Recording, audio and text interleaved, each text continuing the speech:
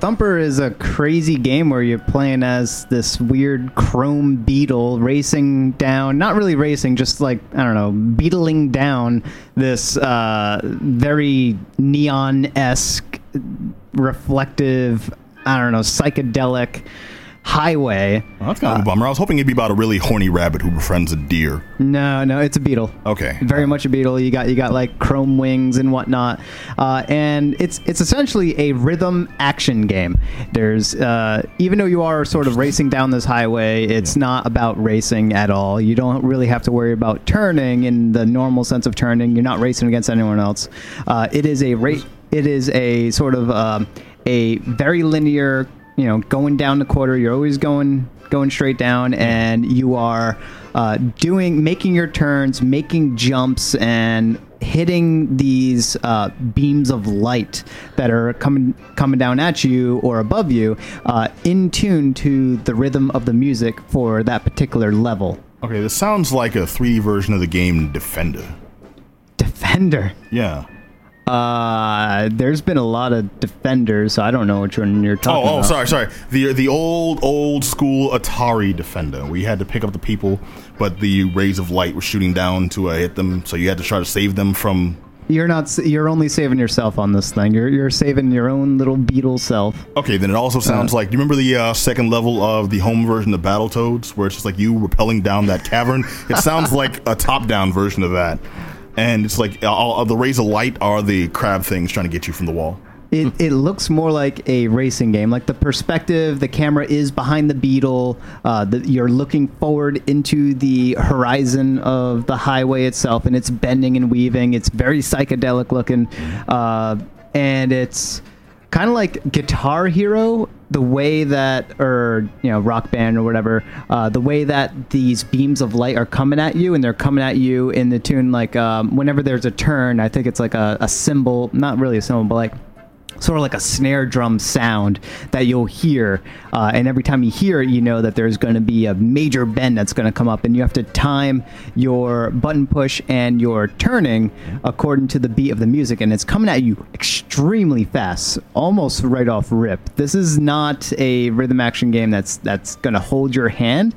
It's going to sort of brutalize you on the first set of levels and let you know that you're going to die a lot, but you're also going to have a whole lot of fun while dying, because the music is absolutely phenomenal. This is some of the best video game music being applied in a way that makes sense to what the presentation is giving you. Hold on a second now. That's a tall claim. We came in with the Tetris theme. Okay, I think you need to appreciate the heights that need to be reached for that kind of claim to be legit. This is the coolest beetle. All right, so you're playing. This is the best beetle-related game I've ever played. It is. This is the greatest game where you play Hiawatha and the Beatles. The Beatles would probably really approve. They probably wouldn't care too much for the music. Wait. Pause. When you say Beetle, you mean like Paul McCartney? I was John speaking Lennon? of beetles. Yeah, I thought you were talking about like actual bug beetles. Yeah, it is a bug beetle. You got wings. You have like a little carapace. But right there, you're talking about the BEE. Yeah, but right there, you're talking The about superior beetles. The right. best kind of beetles. Right. I'm just saying the music. I've gone all cross-eyed, y'all. I'm sorry. The music is really good, and I'm saying that the real Beatles, the real life ones, they might recognize that it's really good music. Can we judge all games by what the Beatles would think of it? We should. Can that be our new rubric? I'd like to know what they really think of But how does Grand Ringo Theft Auto feel? 5. All right, so what really He doesn't sells? feel. There's a few things that really enhance this experience even further. So one of them Alcohol, yes, I know. is VR. So this is also a VR game that you can play on PlayStation VR and on the Vive. Okay, you lost me again. How do you play VR on a rhythm game based off of sound? I did not know it was possible, but you can do it, and it's very visceral, the visuals that's happening along with the sound, because at the end of every sort of world of levels, there is a boss battle, and there's also mini bosses in between there, but the final boss battle is like this big giant demon head that is shooting it's like attacking you with the music, and it's creating like this attack beam sort of light that comes at you, and you have to hit the button at the right time so that you can shoot it back at him. Does this sound like a game, or does this sound like Jonny hit his head on the way to the station today? Something like that. Yeah.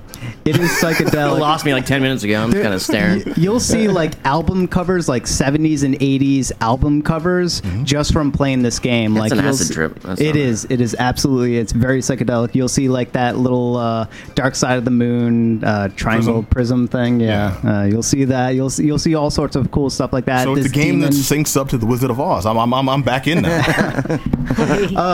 Yeah. Only backwards. It is a trip of a game. It is very fun, very fantastic. If you go in at VR, it's super visceral. It's immersive, and you don't want to stop playing it. And it's also available on PC, PS4, PlayStation VR, and then it just came out on the Nintendo Switch. So not only is it on all of those other things, and at first I was going to say that the VR experience is definitely the best one, especially for like Vive or something like that. But having it on Switch, having it portable, is also extremely well done for this. The big problem with this game, and this goes with pretty much all other rhythm games, you come down really quickly and then you need another fix. It's the latency that's involved with hitting the note at the right time. Hey man, the game will come out when it's ready. Right. It's the gameplay latency. Oh, come on. That was like the cleverest thing I've... That was good. So with other things, if you're playing, like when you're going through a TV video input has latency to it, and that can throw off your button push where you think like, oh, I'm hitting the note on the beat.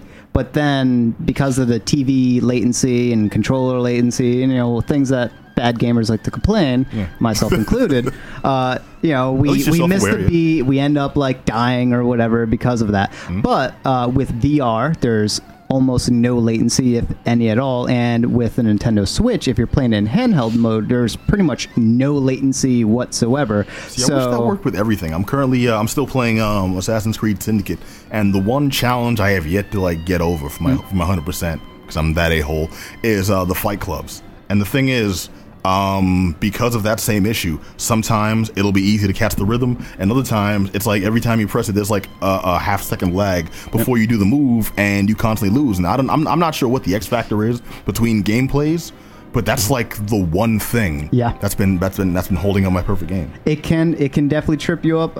Like Dark Souls games have that type of thing where you need to be as precise as possible.